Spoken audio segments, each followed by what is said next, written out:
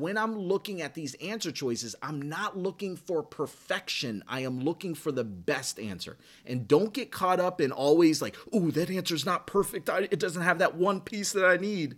Not all the time is it going to have everything that you learned in clinic or everything that you saw in the book. Sometimes it is missing a piece, but it's still the best answer. I'm Kyle Rice, awful test taker turned physical therapist and standardized test coach for over 5,000 physical therapists worldwide.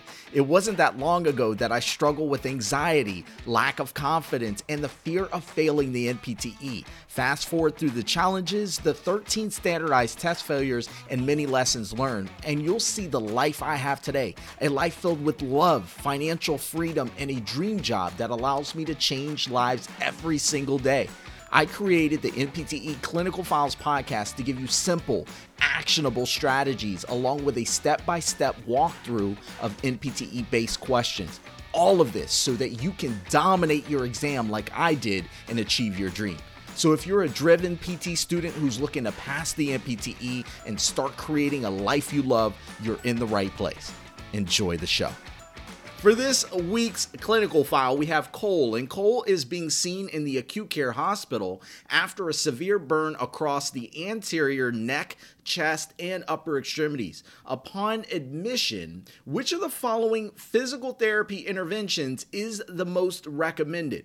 So we have A, early gait training with a rollator walker. B, modalities for pain management. C, positioning the neck into hyperextension with elbows in extension and supination.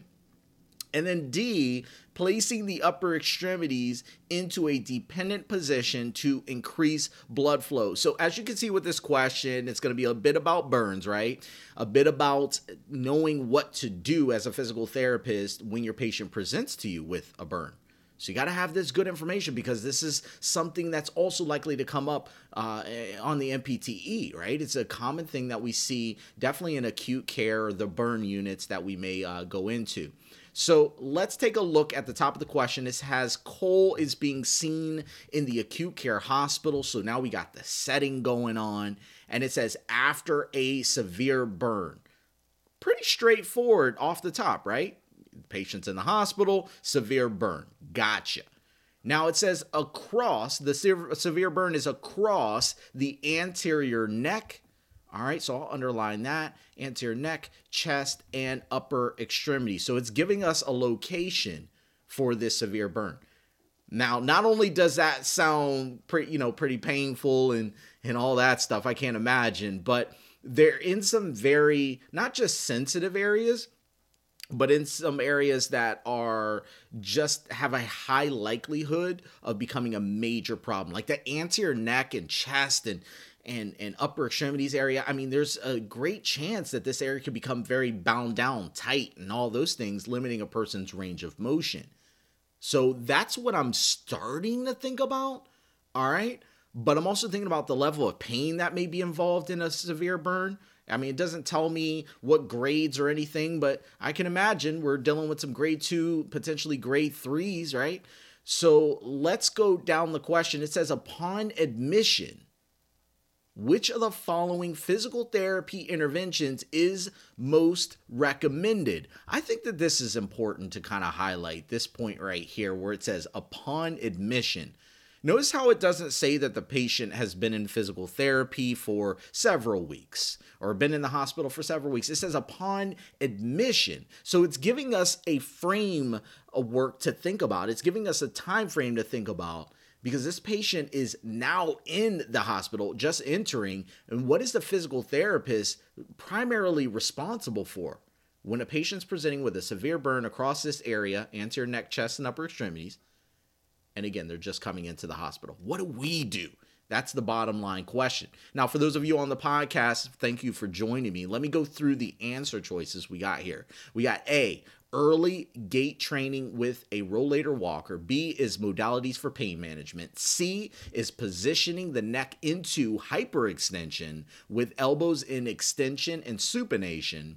And then we have D, which is placing the upper extremities into a dependent position to increase blood flow. All right. So let's start knocking down these answer choices. And actually, before we even do that, can I ask you just to see what you would say? What is our primary role as a physical therapist in this particular situation? Patient comes in, severe burn, they're in the hospital, and now they've just gotten admitted. What do we do first? What is our primary focus?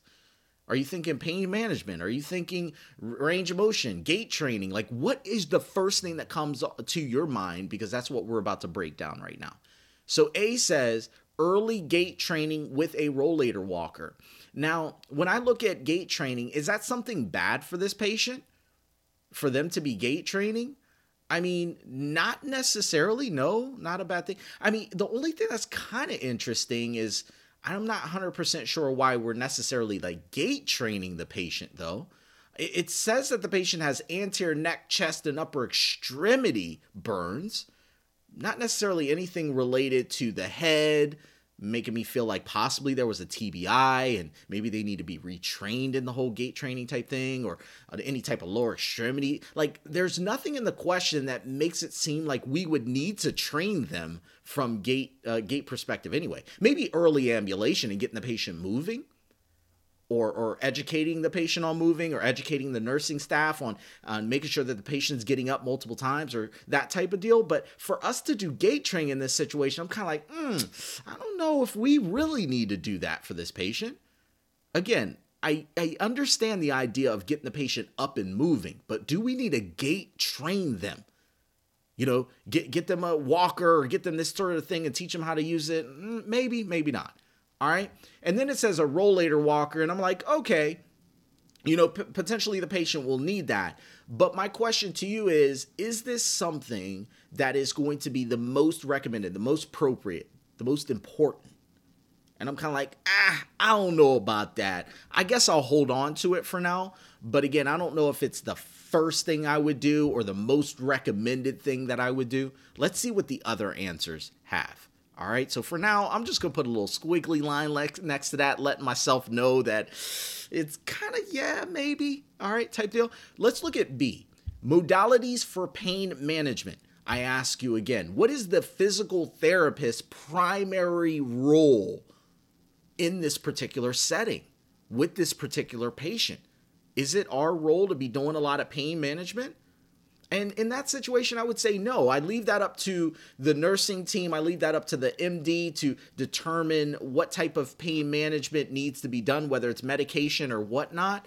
But my primary role as a physical therapist, or my initial, is not going to be pain modalities for pain management. All right. Now, I may be a part of that. I may be potentially doing something with modalities for pain management, but that's not my primary thing. All right. And so what I'm going to do is I'm going to put an X next to that because I believe that there's going to be a better answer than modalities for pain management. Again, given the setting that the patient's in, that would be more on the medical team, like your nurse or your MD, to be more involved with pain management, while the physical therapist has some different things that we're doing. All right. Let's look at C. We got positioning the neck into hyperextension with elbows in extension and supination. Do we do this? Do we position a patient who has severe burns? I love this answer. You want to know why? Because the patient has severe burns across the anterior neck, the chest, the upper extremities.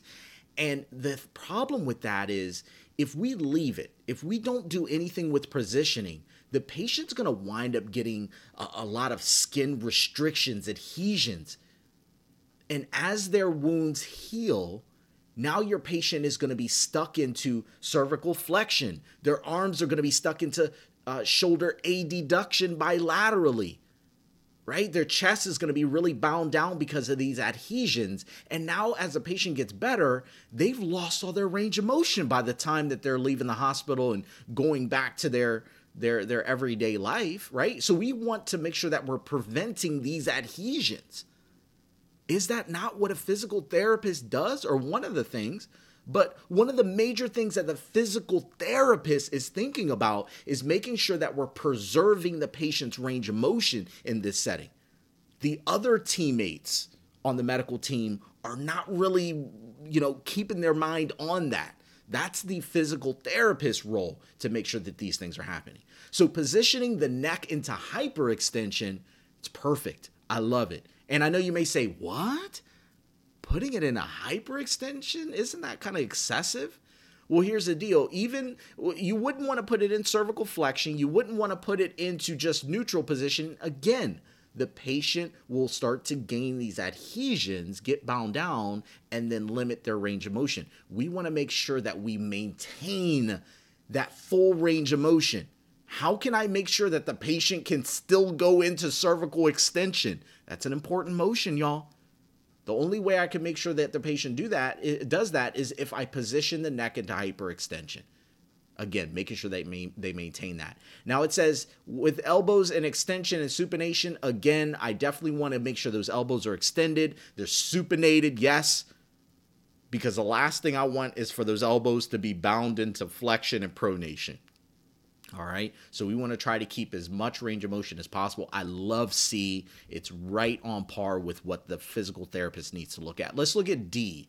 D says placing the upper extremities into a dependent position to increase blood flow.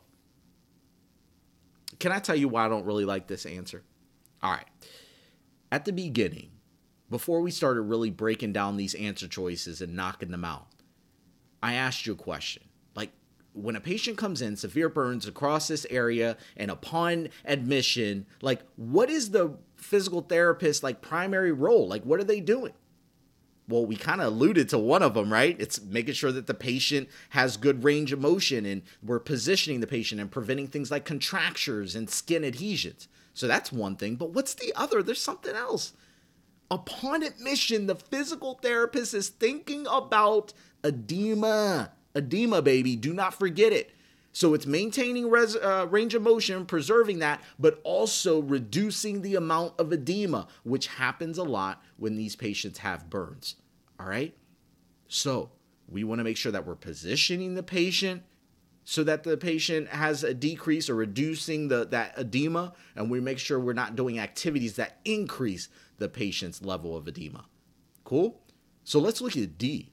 D says placing the upper extremities into a dependent position to increase blood flow. Let me ask you, placing an extremity into a dependent position, would that increase edema or would it decrease it? Y'all give me the answer. Come on, man. Y'all know if you put your extremity into a dependent position, you know it increases the amount of swelling. It increases the amount of edema. That goes against what the physical therapist really wants. And so guess what?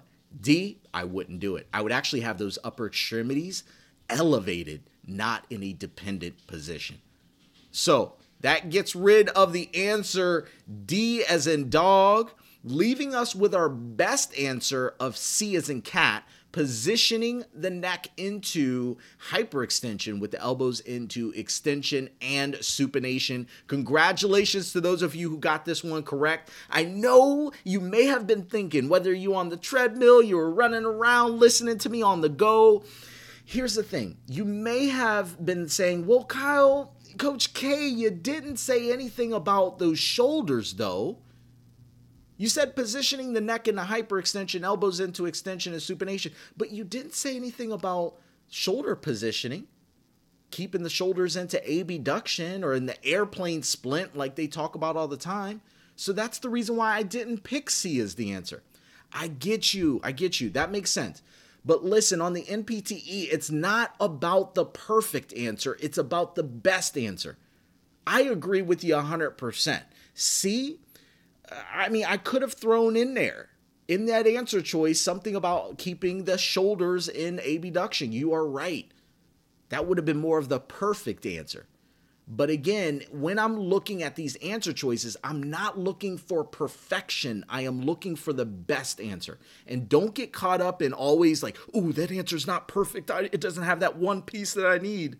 Not all the time is it going to have everything that you learned in clinic or everything that you saw in the book. Sometimes it is missing a piece, but it's still the best answer. And in this case, you got it.